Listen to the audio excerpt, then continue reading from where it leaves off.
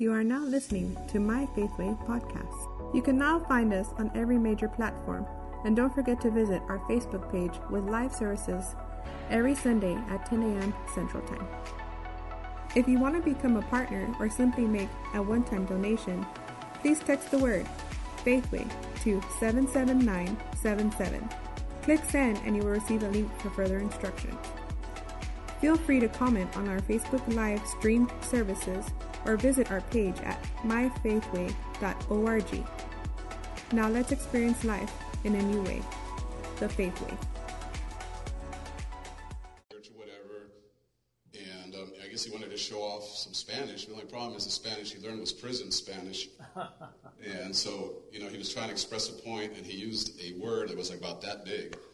In Spanish, all the air was sucked out of that little bit. And I thought we were all going to pass out from the lack of oxygen, because he was like, whoa, and then Barry, we talk like this, and I was like, at the end of the service, because he felt that, I said, Barry, listen, because we're about to go to Mexico, to Monterrey, where they were super Pentecostal. They were the Pentecostals of the Pentecostals over there. And I said, whatever you do, don't speak Spanish, okay? Well, I learned it in prison. Yeah, that's probably why we shouldn't. You didn't learn it in church, so yeah, he used like this huge word. It was hilarious. People took it understood it. But anyway, so I met, Bear and I were running, and then we wanted to, this, Lord planted in our hearts to do these meetings in Mexico where we'd have,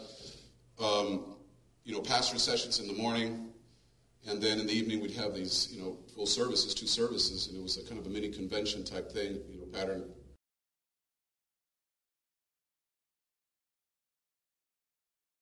We put a little one together. It was Bear and I said, well, we need another speaker. He said, well, I know Dennis Burke, and I had known of Dennis, because at the meetings, you knew of him. He was one of the speakers always, but I didn't know him. Now, well, that's be cool. So, again, he brought us, and the first time I met him was actually in Mexico City, and then I didn't know how to act, because you're like, don't talk to the prophets or whatever, and I'm like, okay, this guy, So. But then I found out he was just one of us, so it was really cool, and he likes tacos, and then you can share some taco stories if you want. There was another Bear story where Bear Morgan ate 42 Go ahead. Is it 41 tacos? No, somewhere there? 48. 48 tacos. In a place called Super Salsa. The ones with that metal chairs or the Corona chairs? That's the best ones, Bear ate 48 tacos, and that was in Puebla. Yeah.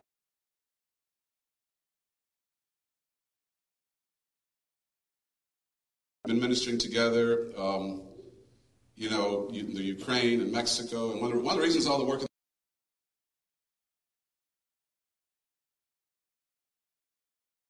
I remember at the time the president of ICFM was Dennis, and that's the reason we ended up in Ukraine. So he was, if he had not approved that, we would have not gone. So thank you for approving our first mission trip. So he's been an integral part of our ministry, and we did all these conventions for over 10 years, big conventions, in Mexico, well attended sometimes, but we would. Up to 1,000 people, and it was a big money ticket. We did it for 10 years. The Lord said stop, we stopped, but I think every one of them you were there. You didn't miss since 99. Yeah. You were there till 2009, every single meeting. So anyhow, I could go on and on about our friendship. For us, he likes the same things I like, motorcycles and photographs, and we have some, crazy motorcycle stories where he had like the nice bike with the heater, and I didn't, so I almost died. But that's another story. So please stand up and give a warm welcome to my friend, my brother, a longtime friend here. He's not a guest. He's family. Dennis Burke. Thanks, sir. All yours. Yeah, let's see the green lights on. The green lights on. Stay standing just for a moment. I'm on. Praise the Lord. I believe that God has ordered all of our steps. I believe God has some things in store for us in these days that is going to be dramatic. It's going to be challenging. It's going to increase our lives. It's going to move us in directions that we've hungered for. And I think that every single one of us have the same interests really in being here in certain ways. We have an interest of growing up in the things of God. We want to have God's fresh life in our life, and we want to see the progress that we can make and have the blessing of God on our life. Does that interest you? Isn't that what we're hungry for? We want to know that God is not only a good God, which we believe, but that He's moving and doing something in our life. and that we're headed in a direction that is going to bear good fruit. And so I want us to set our faith together for something to happen today that moves us in that direction. Great time of worship this morning. I'm always glad to be able to come back here and be a part of what God's doing here at Faithway. But here we are in the presence of the Lord, and I want us just to lay hold on something together in the name of Jesus. So lift your hands if you're given to that, and just let the Holy Spirit do something for you right now. Father, here we are in your presence, and we're so grateful for the blessing and the goodness of God in our life. We thank you, Lord Jesus, that you have honored us with your presence. And I ask right now that there is a free flow of your Holy Spirit, just like we've been experiencing in our worship, that this would continue in the ministry of the Word, that the anointing of the Holy Spirit would flow freely, and that each one of us would increase and find a place of peace and authority in Jesus flowing right now in the name of Jesus. So let that power of God and that encouragement of the Holy Spirit be strong and powerful in this time in Jesus' name. Amen. Amen. Amen. Amen. Come on, shout a praise to the Lord. Would you do that? Glory to God. All right, go ahead and be seated. Hey, Monica. Oh, hey there, beautiful. Praise the Lord. Have a little greeting going on here. Praise God. We are in the most amazing days these days. And we always have been. We've been in the last days now. The Bible calls the last days, the days that we're in. The last days actually began in the book of Acts, when the day of Pentecost had fully come and the Holy Spirit came, and the Apostle Peter got up to preach after that experience in the upper room and said, this is that the prophet Joel prophesied, that in the last days certain things would happen. And so you come to understand that the last days began in the book of Acts, but you also know this, that these are the last of the last days. There are so many things going on, and I think as the body of Christ, we have to be aware of our place and our responsibility to take hold of what is taking place so that we stay on the front line and cutting edge of what God wants to do, and that we don't get swept away in the tide of current events or current culture. God's called us to a place of power and victory, and you've experienced it if you've made Jesus the Lord of your life, and you can experience it in a big way in the days to come. I want to jump in right into the middle of something here. And I want to read a statement to you that Jesus made. And I want to talk to you about the power that God has given every one of us to walk in and experience, that I call the power of encouragement. Let me read this statement to you that Jesus made in John chapter 16.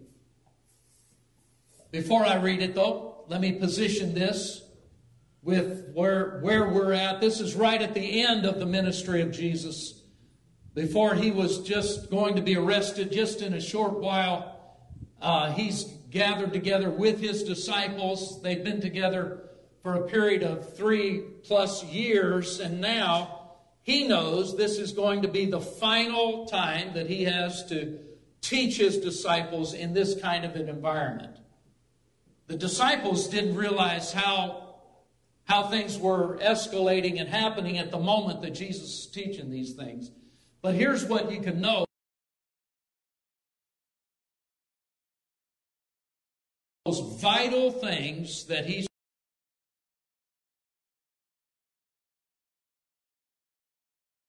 way. Everything was going to change in the next few days for all of humanity as Jesus went through what he did in the crucifixion, death, burial, and resurrection of the Lord.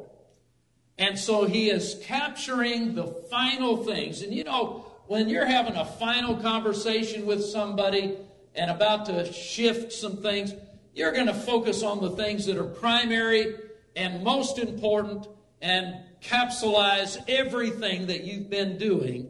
And that's what he's been doing here in John chapter 14, 15, and 16. And so we're right at the end of what he's saying when he says this in John 16, 15. I'm going to read this from the Passion.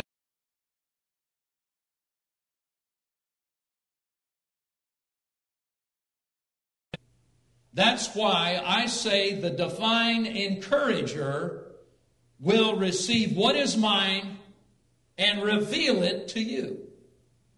I want you to hear this terminology, the divine encourager, the ministry of the Holy Spirit. We understand that when you're born of the Spirit of God and the Holy Spirit comes into your life, that there are many things that he does on an ongoing basis. But I want you to hear this terminology, because divine encourager is one of the primary concepts of the work of the Holy Spirit in our life. And if we're going to walk in the Holy Spirit, we're going to learn not only to be encouraged, but we're going to learn how to be an encourager.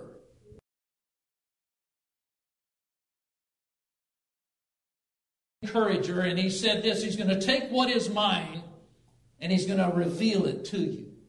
The work of the Holy Spirit is to reveal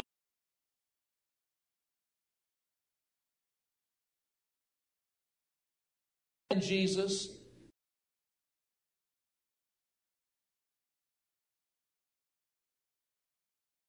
Reveals so many things.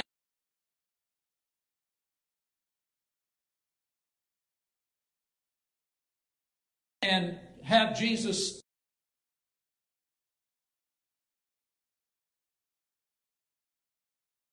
us that will not only encourage,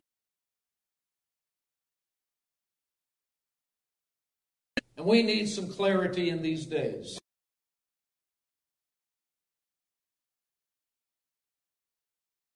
And try to move us off target of who we are and where we're going. And man, we're not going to have it. Say it out loud, I'm not going to have it either. I'm not going to have it either. You know, there's lots of voices out there. I had the Holy Spirit say something to me a few months ago now.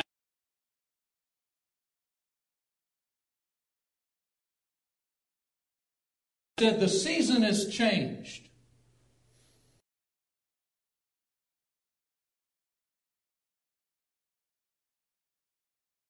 Song of Solomon, the 2nd chapter, where it says exactly that, using again the Passion Translation, the season has changed and the barren winter is over. Something about those two phrases went off on the inside of me.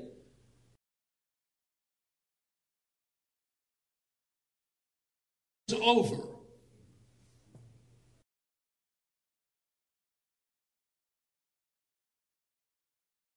To discourage and stop us from moving in the directions that God has for us.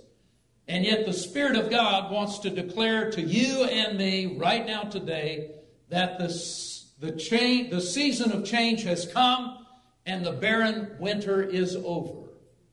That can mean a lot of different things. It can be a health issue. It can be a financial issue.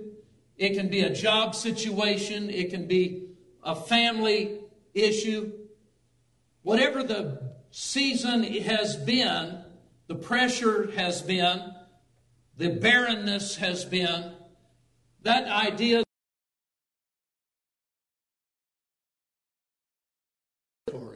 I want you to say it out loud. The season has changed. The barren winter is over. And I receive divine encouragement for these days that I'm in Jesus' name. For these days that I'm in Jesus' name. Jesus went on to say some things. Pastor Kelvin and I were just talking about a little bit of this last night or yesterday afternoon. But at the end of this 16th chapter, he says this. Again, in the Passion Translation, he said, everything I've taught you is so that the peace which is in me will be in you, and will give you great confidence as you rest in me. Now then, listen to this. He said, for in this unbelieving world, you will experience trouble, sorrows, or pressure, but you must be courageous, for I have conquered the world. Glory to God. Jesus was saying this statement to them about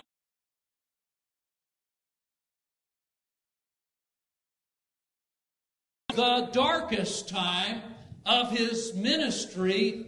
The mob was gathering right now to have him arrested and start the whole process that would bring him to the crucifixion and his murder, really, from their standpoint. All the dark clouds are gathering, and it didn't look like on the outside he had conquered anything. And yet he said this to his disciples. Now the disciples didn't know all that was taking place, but Jesus did. And he said, be of good cheer, or be encouraged, or be courageous, and know this, I have conquered the world. In the middle of real trouble, in the middle of real heartache, or in the middle of real pressure, the thing we have to keep in mind first and foremost is Jesus has already paid the price for my victory in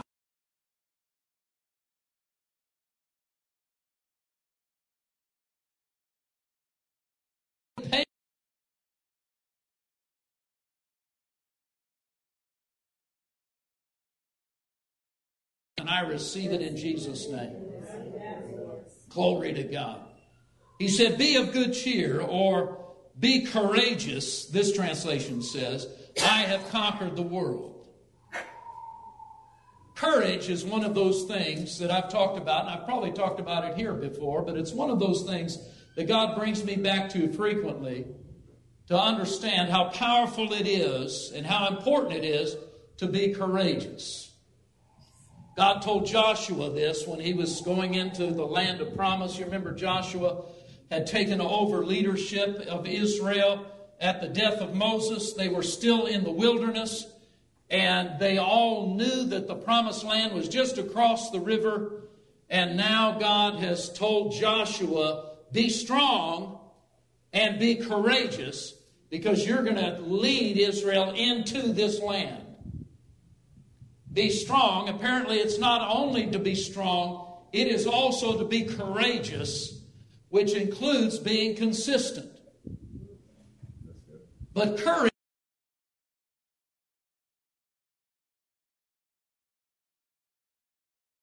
and still have some uncertainty.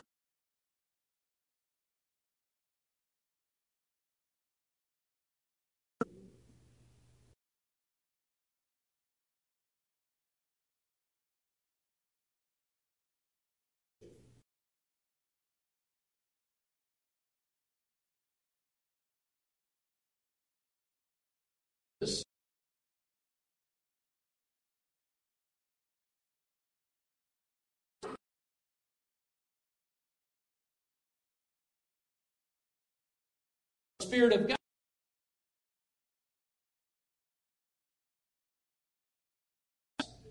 And he said you can be courageous or learn to follow your heart and not just your head by reasoning things out. You know, sometimes you can reason yourself right out of faith. Yeah, that's right. You can reason yourself right out of victories.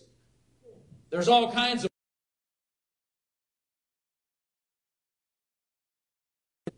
is contradictory to the promise, and we have to determine that we're going to live by the authority of the Word and not only by the reasoning of our head. Following your heart and not your head. You know, courage is one of those things, you know it when you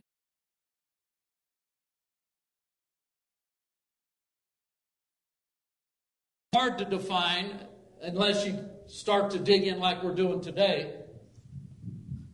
But the firefighter running into a burning building has to have an ingredient going on the inside of them beyond their training. It is courageous to run into the fire when others are running out. It takes courage for the lawman or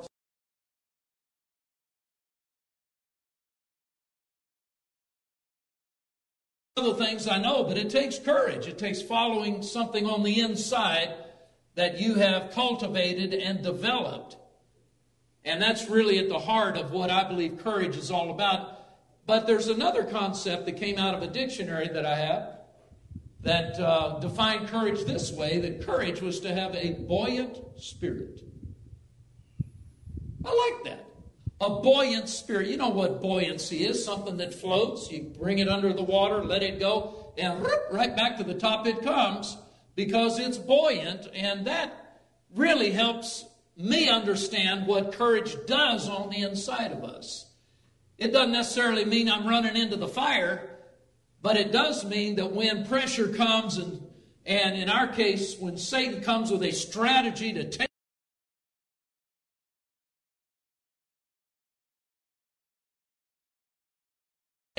we learn how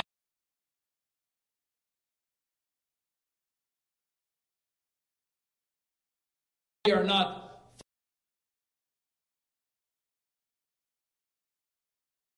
God has for us. That's what our heart really is all about, isn't it? It's not just about following whatever is out there to follow.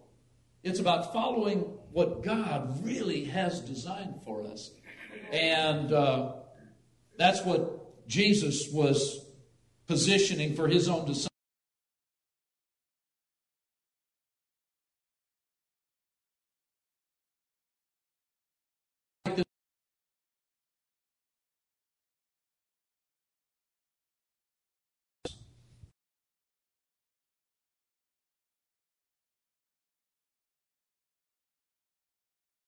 Night.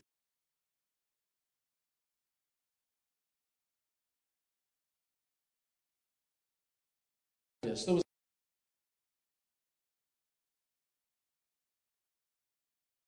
only once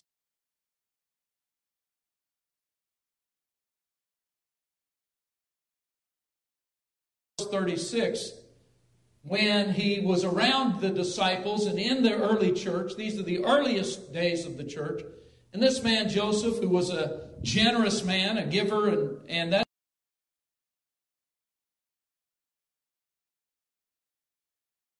there was Joseph, the one the apostles nicknamed Barnabas. Now watch this. Barnabas got his name this way. They nicknamed him Barnabas, which means son of encouragement. That's what his name actually meant. And he was of the tribe.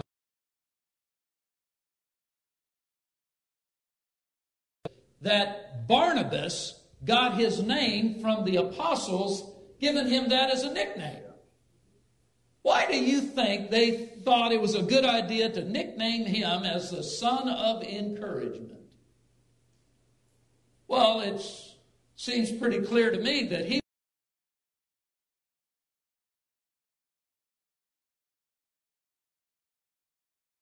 and you're going to get encouraged.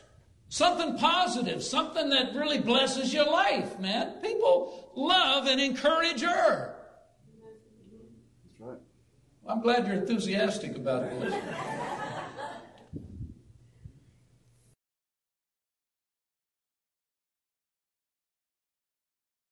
When they come in, it's like they suck all the oxygen out. They're like the dark cloud has just come into the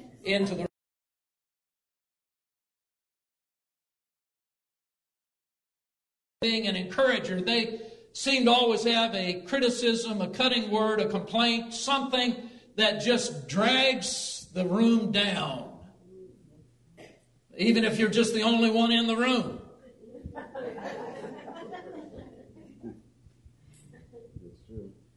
But then there's people that are on the other end of that spectrum, people that are probably like Barnabas is, an encourager.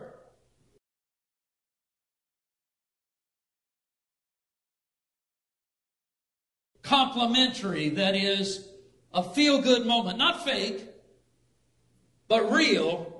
And yet there's a perspective that an encourager has, a man like Barnabas, a perspective they have that they have found a key to having something positive to impart to somebody when they see him. And they make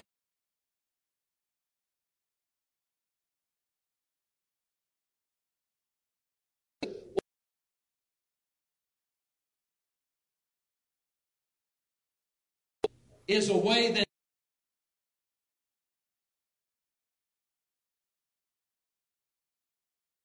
encouragement is one of the most powerful assignments any Christian has that God has given them. That they are an encourager. Everybody, anybody can think and see things to complain about. The Bible's clear about this, that we are not to be complainers.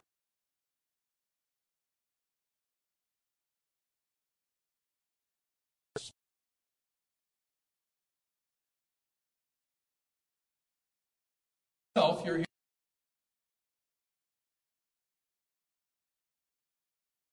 in a service be filled with people that are complainers. Maybe one or two slipped in here today. So I didn't come to complain about you. I came to encourage you. But it's real, and it's a real ministry of the Holy Spirit.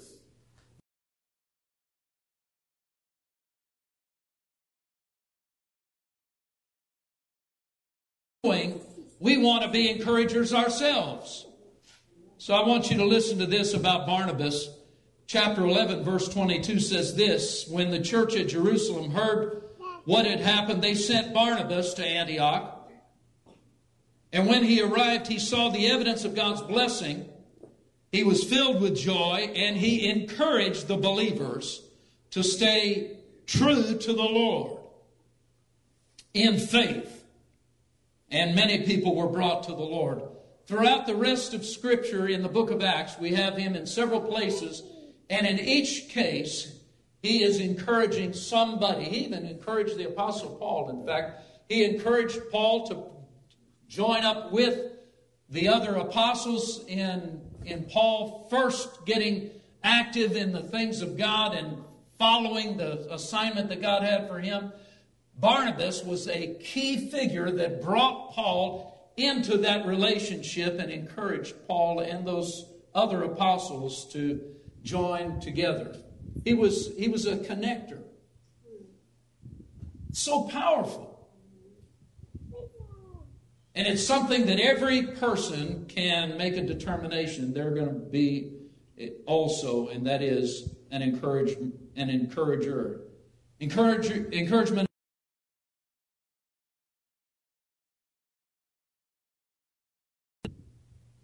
It's not only important in a church setting or with other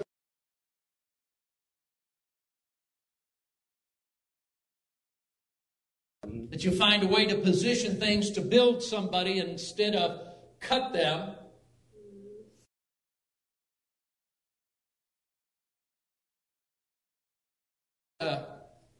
Vicky's my wife, and she's developed quite a habit that even when she's out and about, maybe at a store, at a market, at a Walmart, God bless Walmart,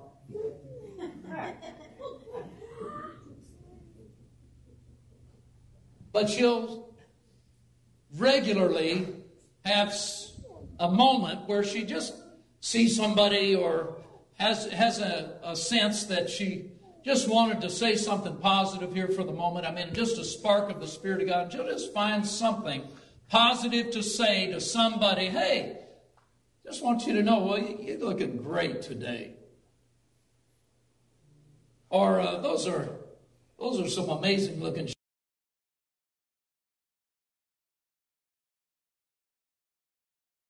today. And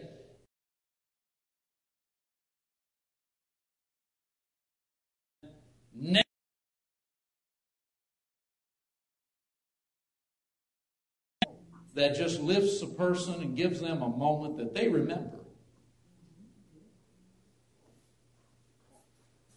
You can be an encourager, but you have to make a decision that that's what you're going to do. Words are going to either build people up or they're going to tear people down. And you've got to decide how you're going to use your words.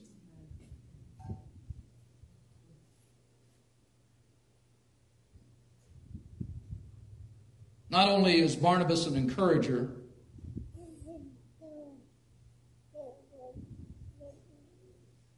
but there's a reality that everybody needs encouragement.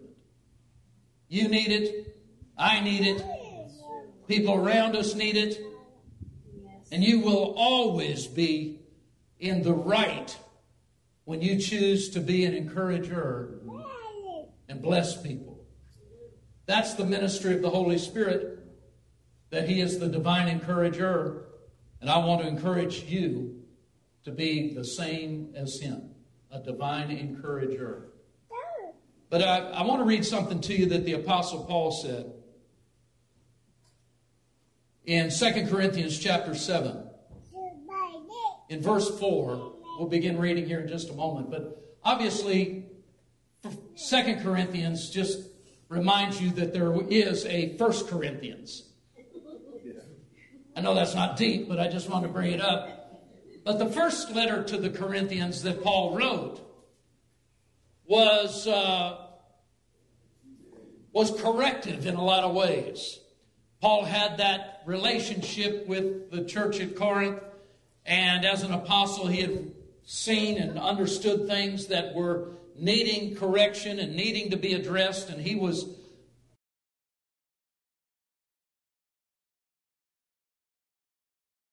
it's not all corrective, but there were some pretty rough things that he had to address that were going on in the church, and it was his role by the Spirit of God to bring that correction.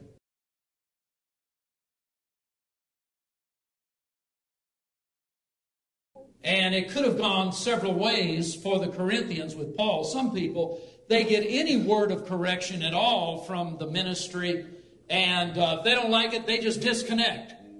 Said, I'm not here for that. And they could have just completely disconnected from Paul and said, you're not going to address us that way. We're just... Not everybody has the ministry of correction. I'm not sure correction is a ministry, although we know the Holy Spirit brings correction.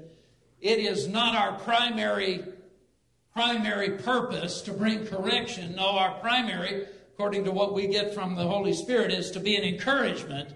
People need courage to walk with God, but at times God does bring correction.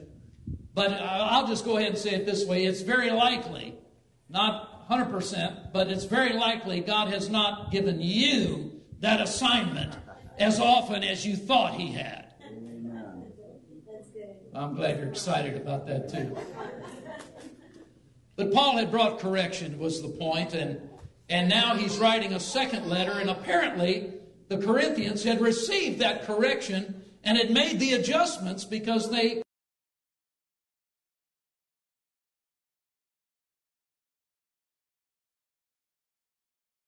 needed the correction, and it bore fruit.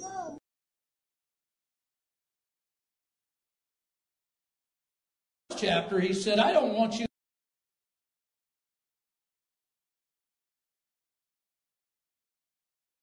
And then he said this.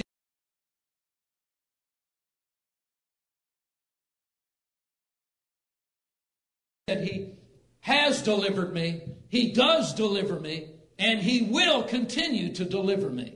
It's a very powerful start to this letter in chapter 1 of 2 Corinthians. But then he gets down to some details in chapter 7 that are a little bit surprising almost to hear from Paul, unless you really get a hold of this, and I know you are, but watch this. In verse 4, he said, I have the highest confidence in you, which is amazing now after realizing the correction that he had to bring. Now he's saying to them, I have confidence in you. What a word of encouragement that would be by itself. And then he goes on, he said, I take great pride in you. You have greatly encouraged me and made me happy. Now this is an interesting statement. Despite all of our troubles. He acknowledged they had had trouble. He knew they had had trouble with Paul, and Paul had had trouble with them. And he said, in spite of all of our troubles, he said, you have made me happy. I don't know, that just makes me happy to read. But then here's why I wanted to come to this verse. When we arrived in Macedonia, there was no rest for us. We faced conflict from every direction. Everybody say every direction. You ever felt like you had things coming at you from every direction? Yeah, I have too. And so did Paul. He said we had conflict coming from every direction. But now watch this phrase. He says, with battles on the outside and fear on the inside. When I first really read that and the Holy Spirit pointed it out to me, it actually almost took my breath. I thought, wait a minute. This is the Apostle Paul. You don't expect him to have fears on the inside. This is the great Apostle Paul. Battles on the outside, yes, and he knows what to do about those battles. Some of those battles that he found himself in, he was in by his own doing.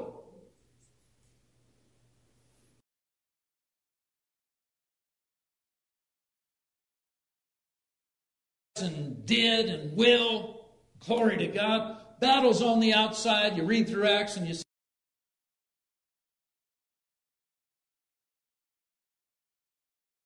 to his own soul, and he said, and fear on the inside. Now look, he wasn't caving into the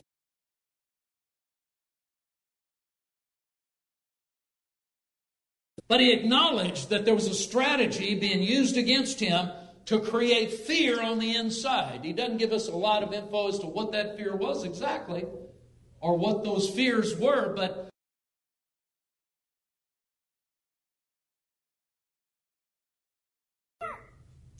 and he tells us what it is. He said there was fears on the inside trying to get a hold of it.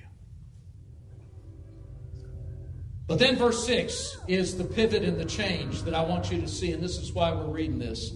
In verse 6 he said, but God, everybody say, but God. Everything changes now that there's a but God into the mix. But God, who encourages those who are discouraged, acknowledges that ministry of the Spirit of God. But watch this. He encouraged us by the arrival of Titus. It wasn't by an angel. It wasn't by a divine visitation. It was by a man named Titus. Just rejoicing in the Lord. Let me say it again. But God, who encourages those who are discouraged, encouraged us by the arrival of Titus. What I want you to hear is that there's several things here. Encouragement from the Lord didn't come only by the Holy Spirit, but now we find encouragement came by a man named Titus. God uses people to bring encouragement, and my message to you is that God wants to use you not only to be encouraged, but to become a Barnabas or a Titus yourself. It's an assignment that God has. And if everybody needs encouragement, then everybody needs you to take on your part of this assignment, to be the voice of encouragement. It's not all that hard necessarily. Now, Titus, we don't have a lot of information, but he did encourage Paul by telling him what was going on in some places and the fruit of the ministry, and that encouraged Paul. But what I want you to recognize is that there is a step you can take that I believe God is pulling all of us into to step up into a higher level of participation in the kingdom of God right now.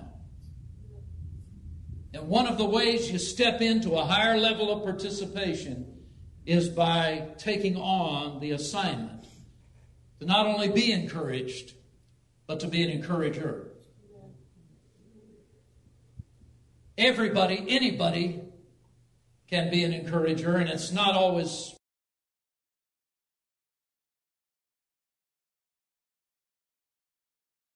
A number of years ago now. In fact, it's probably been about 8.5 years ago now. But man, we were in a season it wasn't a season, it was just a brief time.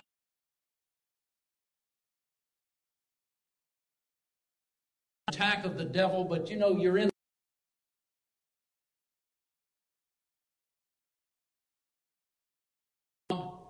and you're doing what you know to do, and you're doing what the Word tells you to do, but we weren't seeing anything shift.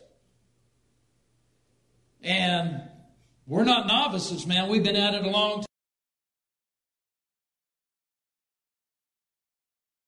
Make a difference in the past and situations in our life, but this thing was heavy, it was serious, it was very threatening, and it was like, we need relief and we need something to happen.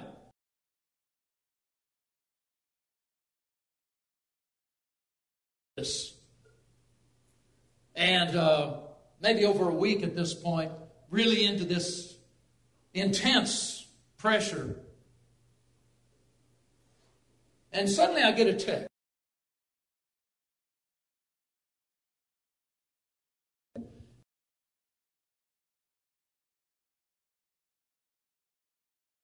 I've never texted him, and he's never texted me. Had known him for a number of years. I preached for him quite a few years earlier and really hadn't heard from him.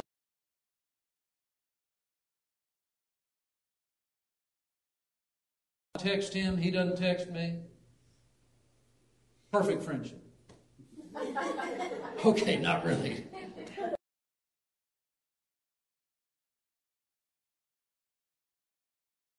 There is nothing he wouldn't do for me, and there's nothing I wouldn't do for him, and so we continued to do nothing for each other for years.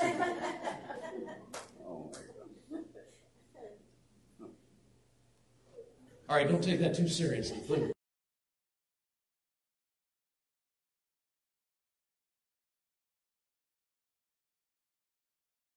It was detailed over some things. It was some things the Holy Spirit had shown him to be an encouragement to me, and some things that he saw for the pondered it, meditated on it since then many times. But it was the first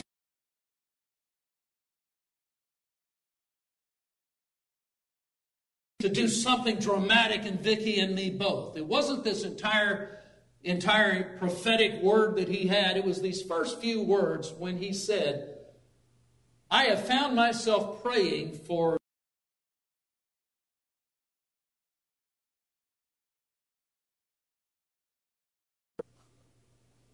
we hadn't reached out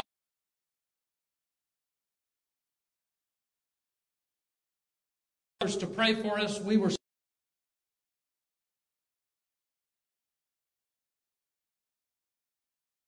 dealing with at that point.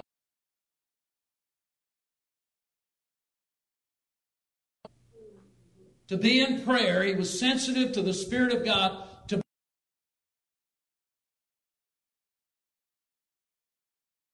nothing about, and didn't really know the ins and outs of any of this that we were facing. And yet God tagged him to pray for us.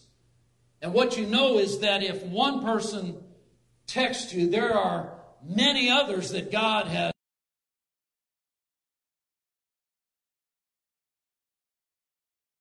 God releases something to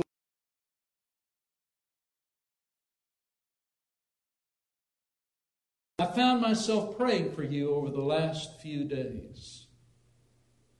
The anointing of God really came on Vicki and me.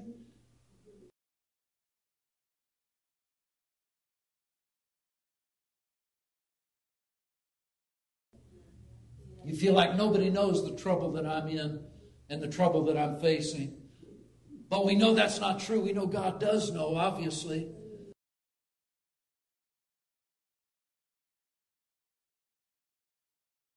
With us.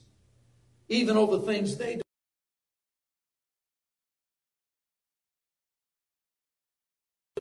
Language to pray things they know nothing about and they don't have any insight to. And yet God uses them to pray for you.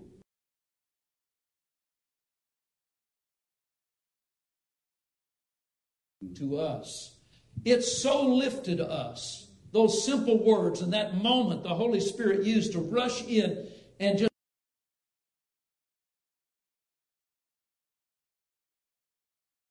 tagged people to stand with us. And it so encouraged us. Shift in that instant. What we looking back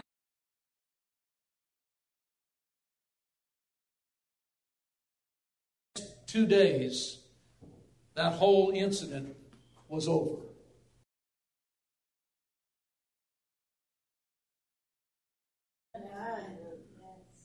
Oh, I know God was using the word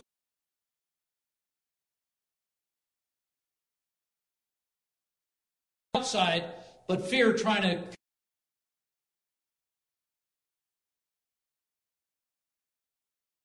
fear. And you realize that we have a reason to believe that God delivers me and delivers Vicky, and that we have the right to move forward, and we did in the name of Jesus. It was powerful. Amen. And it came from God using somebody to send a text. Now, that may not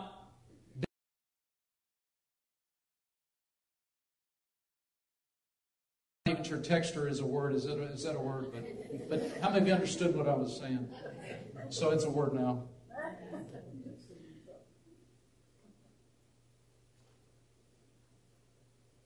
And it's not important whether you are or whether you're not. What's important is that you recognize that with just a very brief word, you can have a huge impact.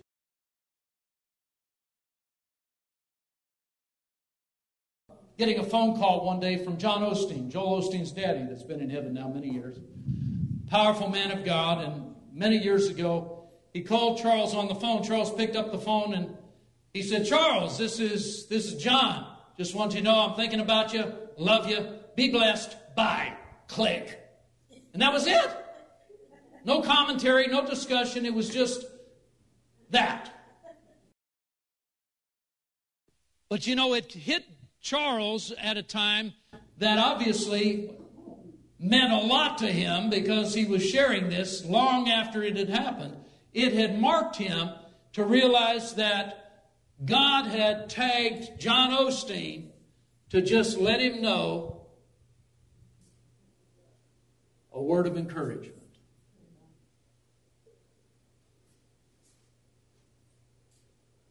People are not really note writers all that much anymore, sending a card, sending something to somebody. But there was a time when we used to write notes. How many of you ever wrote a note to somebody? Of course. And yeah, that was a pathetic number of people. But in their heart, they write it. Reminds me of a conversation I had with a guy, a college guy, a few years ago. He had said something about using an ATM, and I told him, I said, I've never used an ATM. I don't like ATMs personally. It's just a personal thing. I said, I've never used an ATM. And he just laughed. He said, "That's all right. I've never written a check." All right, that has absolutely nothing to do with what I'm talking about. So it's not right or wrong. It's just different. So let me give you a couple of ideas before I wrap up here. And I want you to hear this statement from the book of Hebrews chapter 3, verse 13, where he says this. This is the New Century Version. Reads this way. It said, "But encourage each other every day while it's called today." We're word people around here, man. We believe that God gives us direction, and He's given us an assignment that's pretty crystal clear. Be an encourager every day. Are we doing that? Well, if not, you can start right now. You find out how to encourage somebody, and somebody, you always can have that thought in your mind, well, what's that going to mean to somebody? I mean, they're just going to dismiss it. That's not my style. I don't do that. And you can stay in your shell and excuse yourself from participating, or you can take the assignment that here we have in writing, Hebrews 3:13, encourage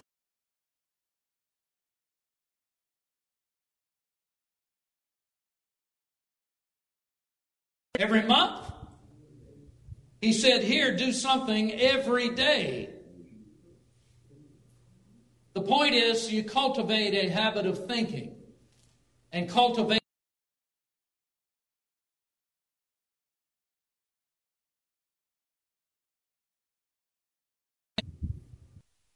So you learn.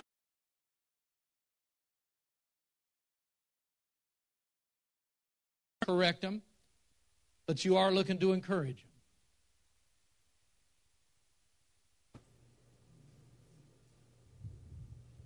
It takes me to a quote that Vicki and I found a number of years ago from Douglas MacArthur, the great general in the Second World War.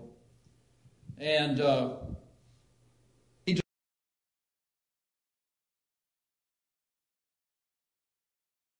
in war can be summed up with two words.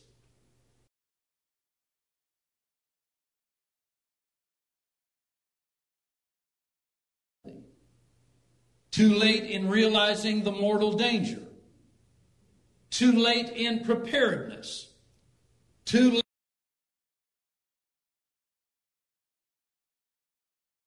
This last one is why I've positioned this here. This addresses so many.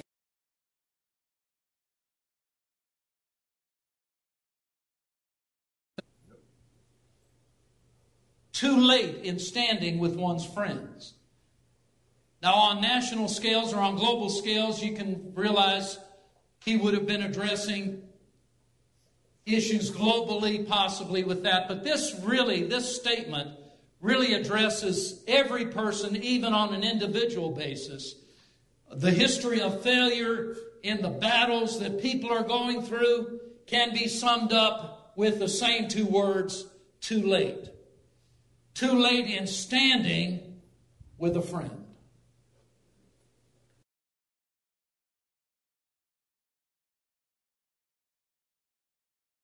Lord, without knowing anything, like this guy sending me a text, and yet if you don't do it, then they live without your input and the encouragement that the Spirit of God wanted to use you to bring. Too late in standing with one's friends. It's powerful, isn't it? Yep. Sometimes encouragement goes beyond just a thinking about you or praying for you, and it goes a little deeper, where Paul gives us a window in it. In Romans, the first chapter, he said, I long to visit you so I can bring you some spiritual gift that will help you grow strong in the Lord. When we get together, I want to encourage you in your faith. And I also want to be encouraged by yours. So this wasn't just maybe just thinking about you. Meat in it that he had to impart to those people, and he expected something to be imparted to them. There's times that God can give you a scripture. I find that God has really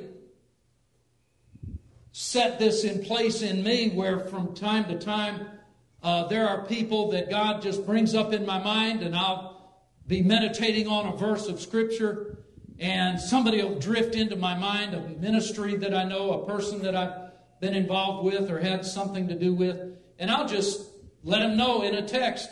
Said I was meditating on some things, you came to mind today, and send them this verse. And I can't tell you how often and how many times I've had somebody get back to me and say, that was right on time for me. Thank you so much. It brought some spiritual life to somebody, and it's rooted in the Word. You have what it takes to do the same thing, my friend. Can you say amen to that? Amen. But here's what we also know. We also know this, that we can be facing things ourselves, and there's no Barnabas coming. There's no Titus on their way. What are you going to do when there is no encouragement coming from the outside or none headed your direction? You're going to take some encouragement from Scripture and from King David, who gives us a pattern of something that is really powerful, and it happened really before he was king. But he and his entourage of hundreds of men with their families, they were encamped as they were dodging Saul, and they were encamped outside of the Philistine city of Ziklag, and had created a peaceful situation where they could stay there without it causing trouble with these Philistines in Ziklag. But the men one day needed to go out and take care of some business and do some things. It was going to take them a couple of days to do. They left the women and children in their encampments and tents and all of the small town, really, I guess village that they had created there. While they were gone, the Amalekites came and they burned all of the tents. They took all of the wealth. They captured the women and children, took them as prisoners, and by the time David and his men came back from their campaign over the few days they were gone, everything that those men had, their entire wealth, their families, everything was gone and had been destroyed and burned.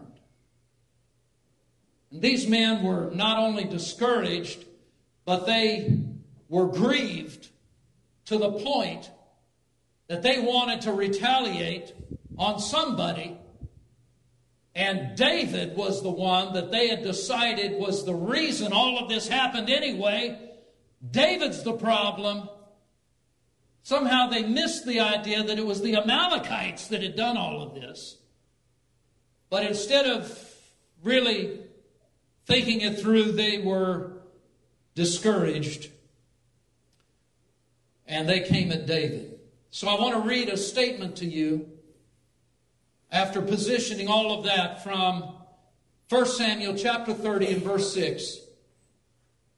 Amplified Bible reads this way: David was greatly distressed, for the men spoke of stoning him, because the souls of all were bitterly grieved. Every man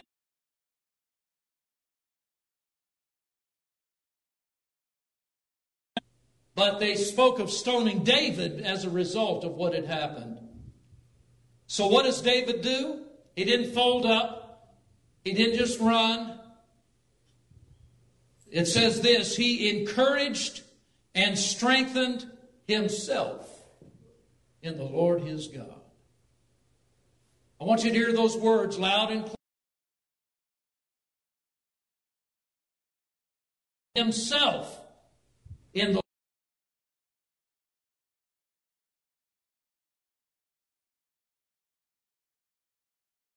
strong and be courageous. These things go together. We are strong, but we have to be courageous. We have to be buoyant, to use that terminology.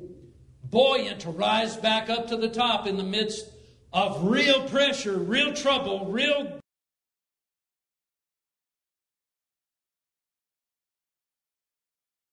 encourage yourself.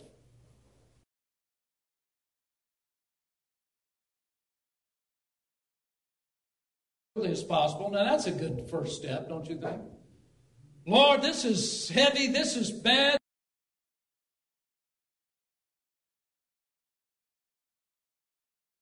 Just like the Apostle Paul, David had experienced God's delivering power. You remember the story of Goliath and how David came out against Goliath. You know that story. He had had that experience and others by this time, where he had seen God deliver him over and over and over again.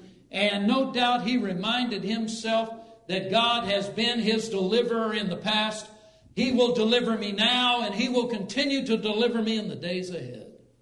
He encouraged himself with his own experiences in God and the promises that God had given through prophets.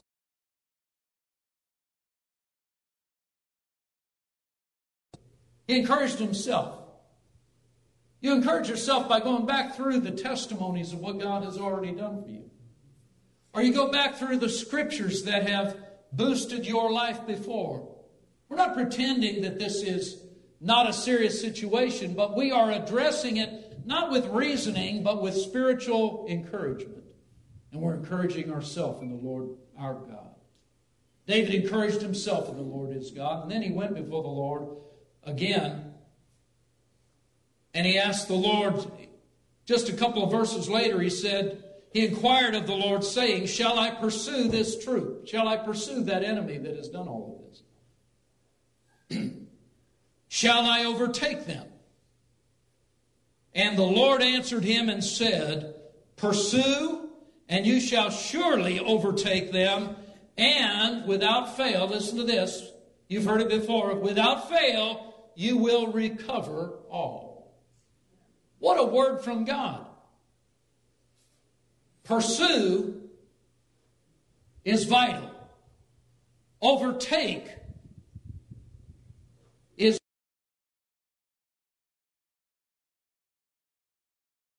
expect. Now that was the plan for this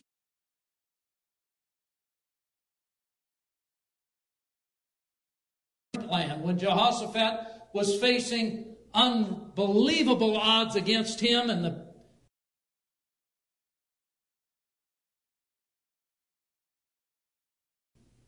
Jehoshaphat out on the battlefield, and God told him not to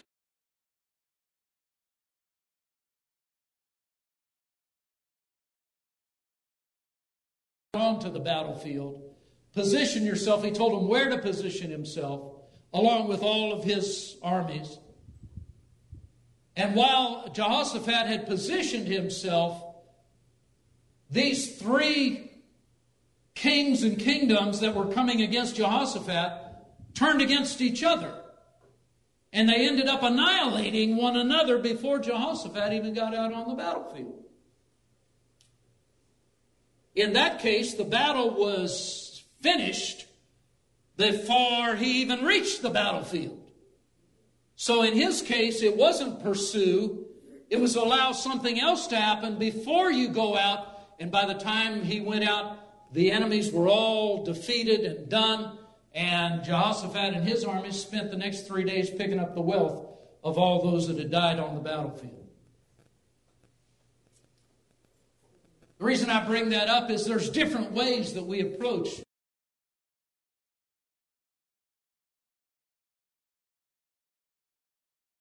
what do you want? And so many times people jump into a situation without knowing what the Lord really wants. Now, oftentimes, though, you know what the Lord wants, and it's uncomfortable, or it's a big shift. It's a major change. The point I'm making is you want to know that you're following a plan that God has put before you.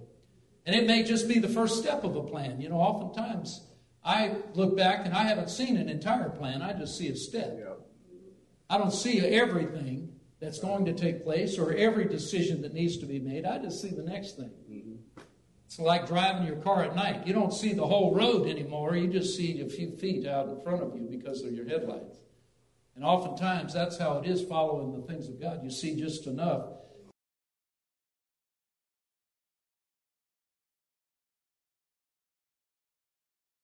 That's good.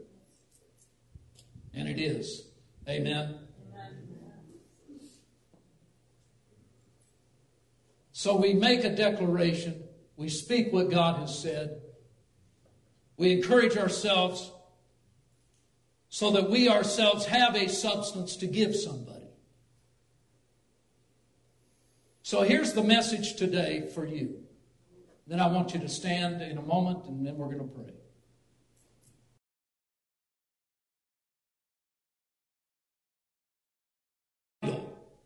To be the voice of encouragement. Say it out loud. I'm vital. To be a voice of encouragement. And in the name of Jesus, I'm accepting that assignment and receive what it takes to fulfill it in Jesus' name. But not only are you given the assignment of being an encourager, it's vital that you encourage yourself in the Lord your God. right now.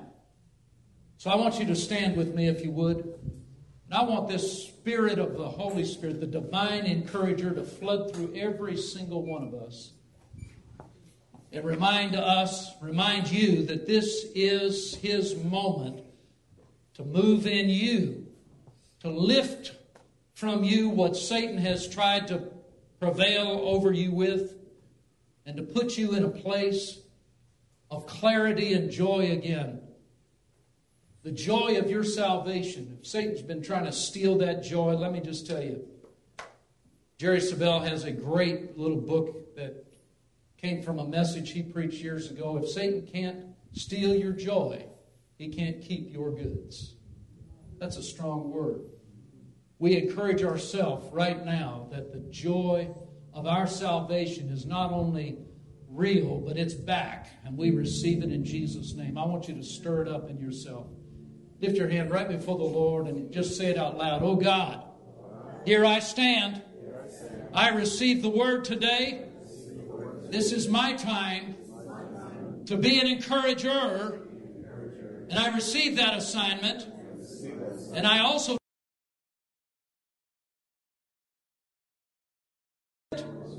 you are the divine encourager. I receive that ministry in the name of Jesus.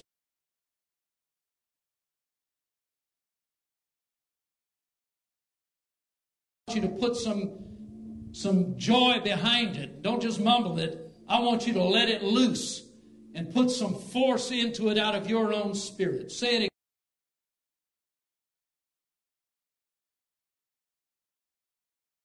That you are the encourager. And I receive the divine encouragement.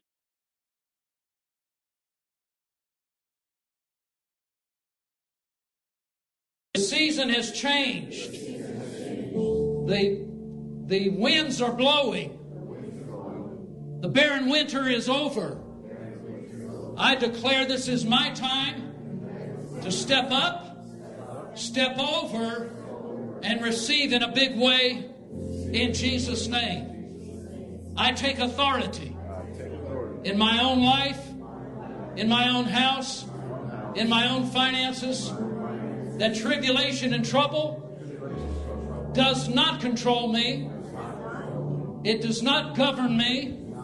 But in the name of Jesus, I release my faith that the Holy Spirit is my helper, and I receive His help now in the name of Jesus. Come on now.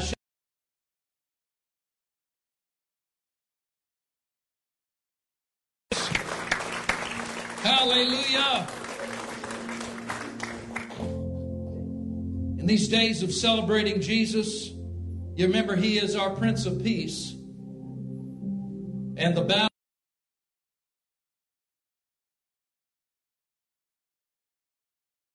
way to rob you of the peace that Jesus brought, then He has succeeded. You know, it's too late to take you to hell, isn't it? That's good. Well, that wasn't very encouraging to hear, but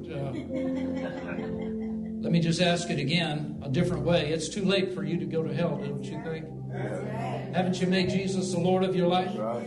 Satan's not going to drag you to hell. No. It's too late. Satan can't have me. I'm not going back to anything. I got out of stuff that Satan had me wrapped up in, and I'm out. And I'm staying out. But if Satan can find a way to steal your peace, Jesus said, I've come to do what I do so that you would have peace. He's the Prince of Peace. Peace is not just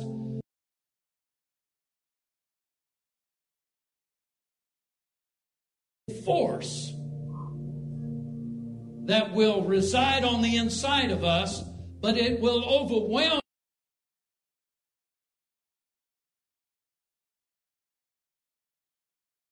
whatever has come to steal your peace. Encouragement has come into this house, and it's come into your mouth in the name of Jesus. That this is my time to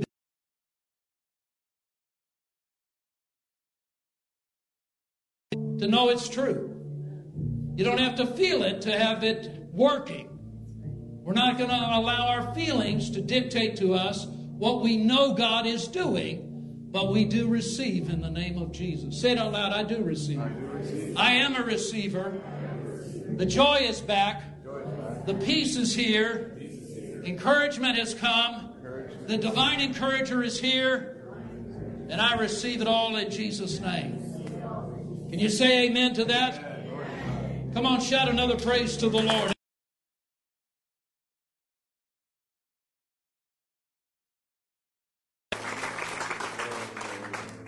Amen.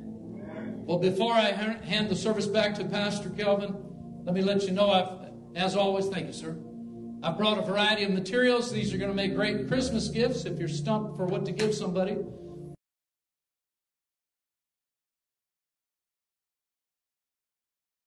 Too. I like that. But there's a variety of things. Let me mention to you a book that I wrote in.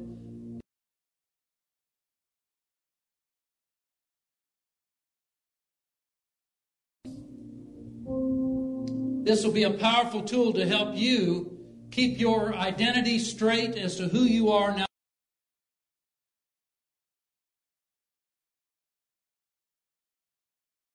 Is not only what Jesus has,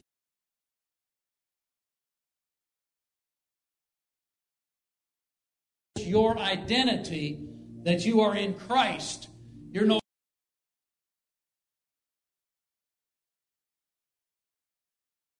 existence because you're in Christ, and it is a redefining of your life, and this will help that happen in your life. So I encourage you to get this or get it for somebody else. A variety of other materials that are there. Take the time to check it out and see how the Holy Spirit would direct you to either give these as a gift or gift yourself something to bless your own life in Jesus' name. Amen. Amen. So take advantage of that. Let it be a blessing to you. Pastor Kelvin, I'm, as always, delighted to be able to come back. Love you, love your family, love the ministry here and what God's done. And so glad we've been friends for 20, how long? 24 years. Yeah, that's worth a lot. That's worth a lot, yeah. Yeah, it is. So thank you, my brother. Well, thank you, sir. I love you and bless you. Be blessed. All right. Merry Christmas. You may be seated for a moment. Get my mic.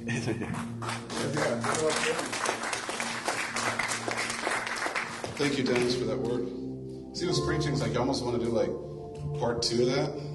All right. I want to just share something. Somebody needs to hear this one. He wasn't that scripture, but when he was there, I was in the Passion Translation. And it just really kind of, maybe it's a word for somebody. So you don't have to go there. Let me just read. So back 2 Corinthians 7, man, it was like so, the whole context of what he was talking about. And yes, he's referring to specific situation, but I want you to listen to this, because this is Passion, I believe. Yeah, it says, so even after we came, verse 5, to the province of Macedonia, we found no relief. We were restless, exhausted. Trouble met us at every turn. Outwardly, I faced conflicts. And listen to what Passion says. And inwardly, emotional turmoil. Changes a little bit. Right. Sometimes fear, we want to put fear in one category. But then, here it kind of widens it because it's got emotional turmoil. But listen from the Passion Translation.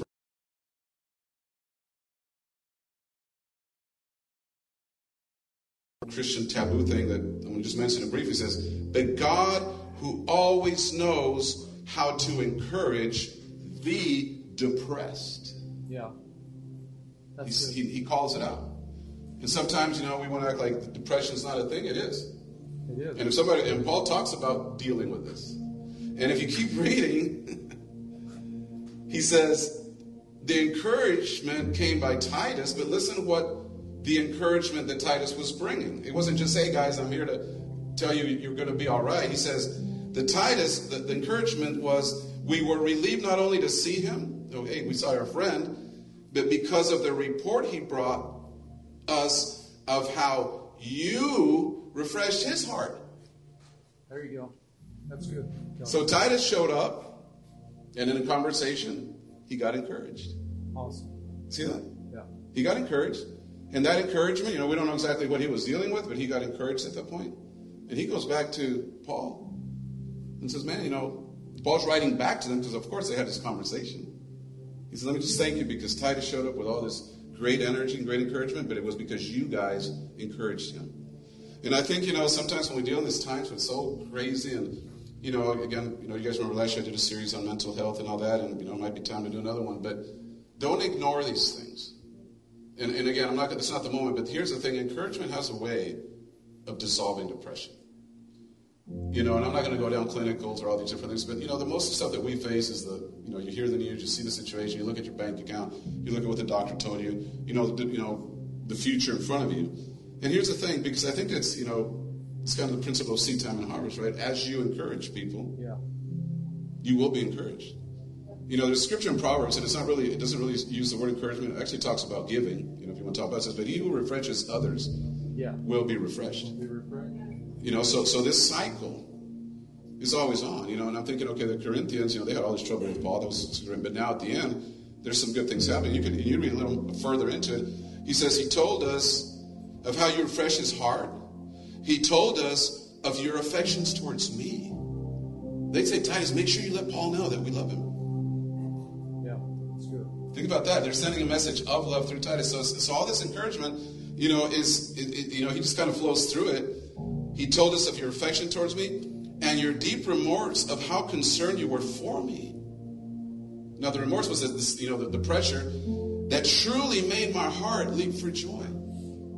So Titus came with the encouragement, but what he was delivering was the encouragement that the Corinthian church was saying, hey, make sure you tell him we're praying for him. Make sure you tell him we're here for him. Make sure, we're good.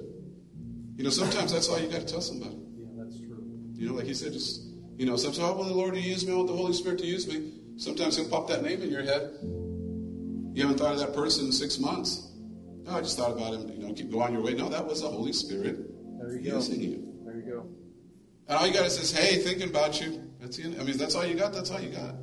But that's all, because in this era, you can see it even with, I don't want to get on that, soapbox, but the idea of the multimedia, social media, these kids all on their cell phones and all of us, not just the kids. But that has caused this tremendous, if you want to call it a pandemic of loneliness among teenagers, among young people, because their whole world has become this phone. But here's my point. It's not about the phone. It's about the spirit of loneliness is everywhere. Yeah. You can have a family, but, that spirit, and sometimes just letting people know that you're thinking about them, you might keep somebody from killing themselves. You don't know the power of these things, And I think thanks for that word. That's the word that we needed, that encouragement is something that we just need to be proactive about. And don't ever, my last thing of this, is don't ever let your circumstances take away the fact that you can encourage people. Good. That's just the way it is, You're going through something, okay, that's the thing. But when you express yourself, make sure you're being positive and you're expressing the goodness of God and you're expressing that it's going to be all right and, just telling people that you're there for them. Amen? So I just wanted to share that. That was so powerful, Dennis. Thank you so much for the word. I want to let you guys hear pretty quick.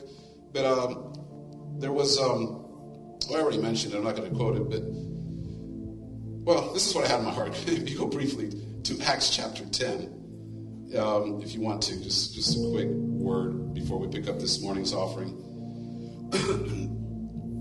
And, of course, this is, I want to summarize it, but this is one of the pivotal moments for the early church for us. If some of you might not get deep into how church history is put together, but if you want to call it the first church, the original church, the 11, pre-Paul, upper room, they believed with all their heart that this is for the Jews.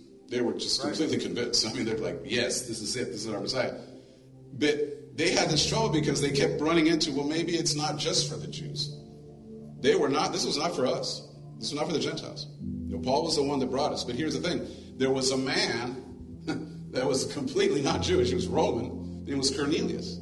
Right. And he has a certain attribute because, he was searching for God. Now remember, this is a Roman, probably has various gods because that's what they practiced in Rome.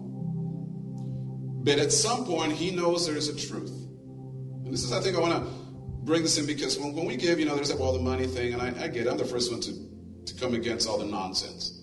Maybe, I don't have nothing. Thank God I support myself.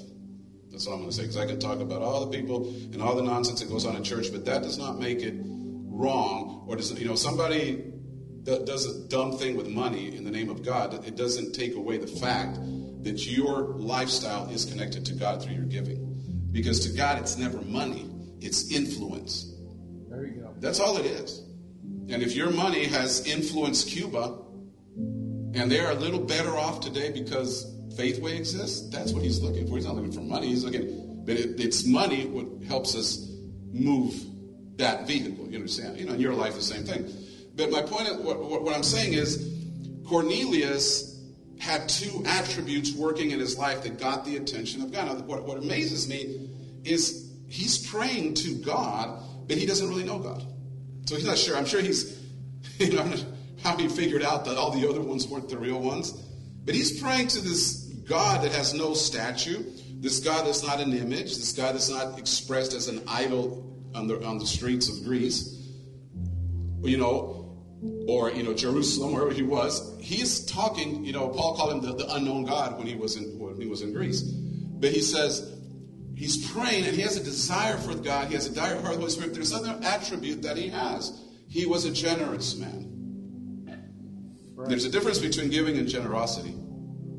Giving is an action. Generosity is a heart condition. That's good. That's all it is. I can give and not feel a thing. Generosity is coming from a different place.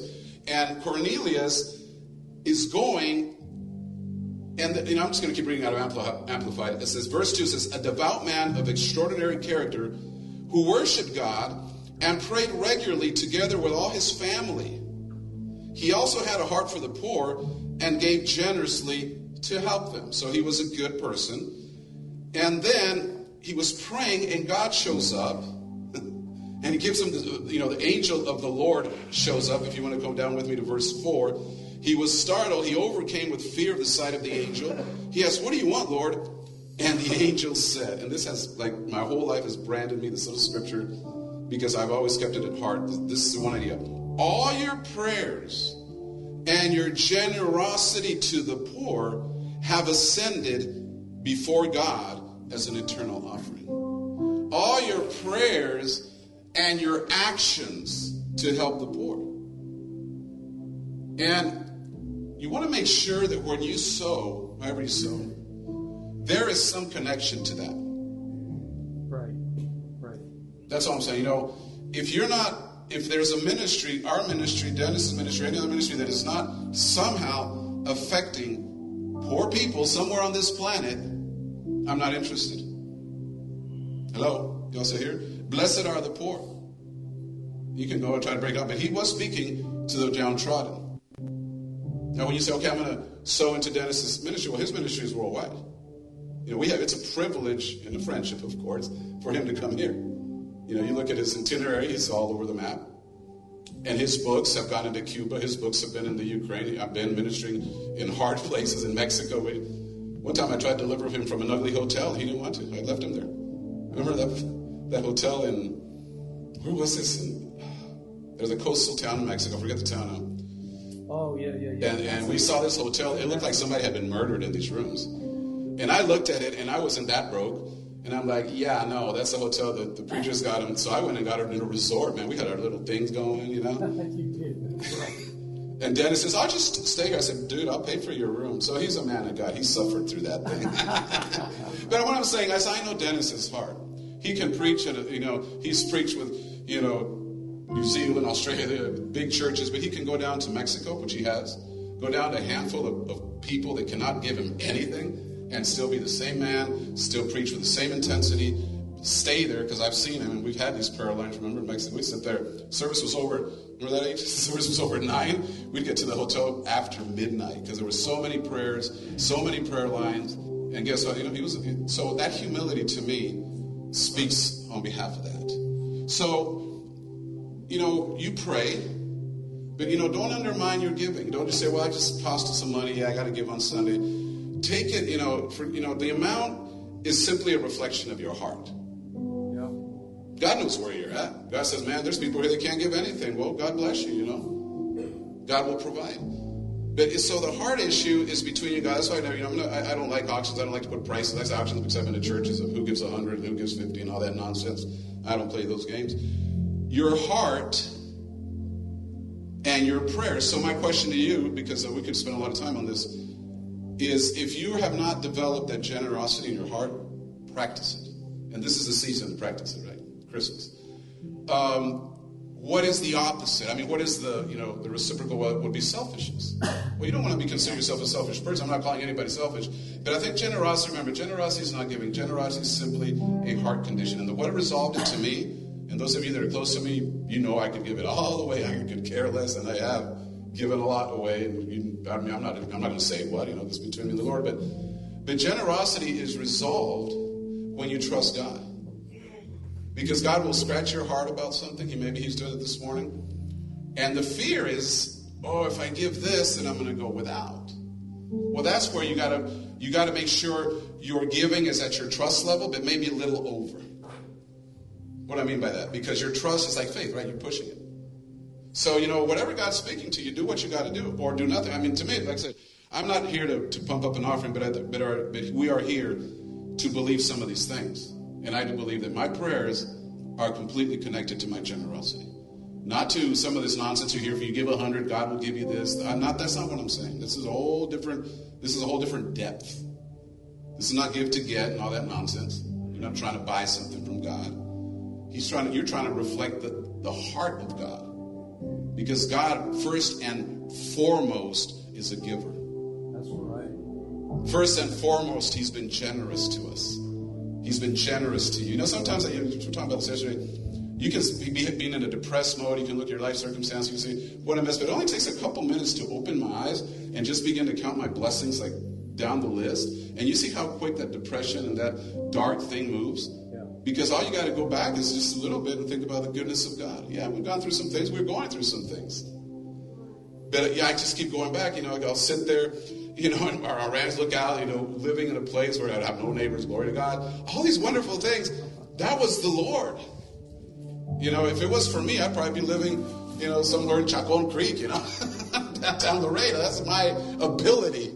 But God has done so many amazing things. So that's connected to a generous heart.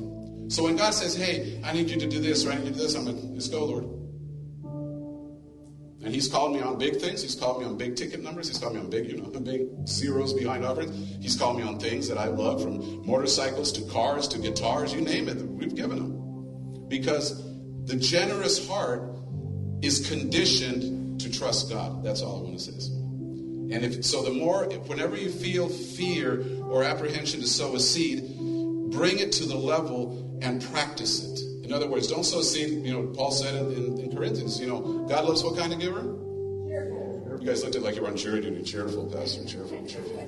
Look, the Cowboys don't play till 3, so y'all don't have nothing to do for a while, all right? So, pray about it this season. Not just the church generosity, not just this offering. You're standing in line somewhere, and God drops in your heart, pay for that person's groceries, or buy somebody groceries. Or go buy something and drop it off somebody's house that you probably can't stand. How about that one? He might pull those on you. Because that's the way God rolls. That's the way he gets his attention. He's going to come against your ego. He's going to come against selfishness. But he's going to come of it in a loving way, not in a stick on your head way. So this morning, I could talk a lot about this, but we're going to pick up one offering. This church is mature enough. We don't have to pick up 3 or 4 offerings. But I want you to do one thing. If you only brought one offering, you're going to put it on, speaker, and we're going to sow it all into Dennis Burke. If you're tithing and so forth, that keeps the church running, pays the bills, electricity, and so forth. But, give us something, sow something into Dennis Burke Ministries. If you're giving online, just go down and say speaker. Just click on that one. That way we'll, make sure that money moves that way. If you're putting on check on your envelope, just put speaker. And again, thank you guys for coming this morning. And again, thank you, Dennis, for all the years of still coming to Hebronville. So why don't you all stand with me? I'll get you out of here real quick. Thank you so much. Please stop by the book table, and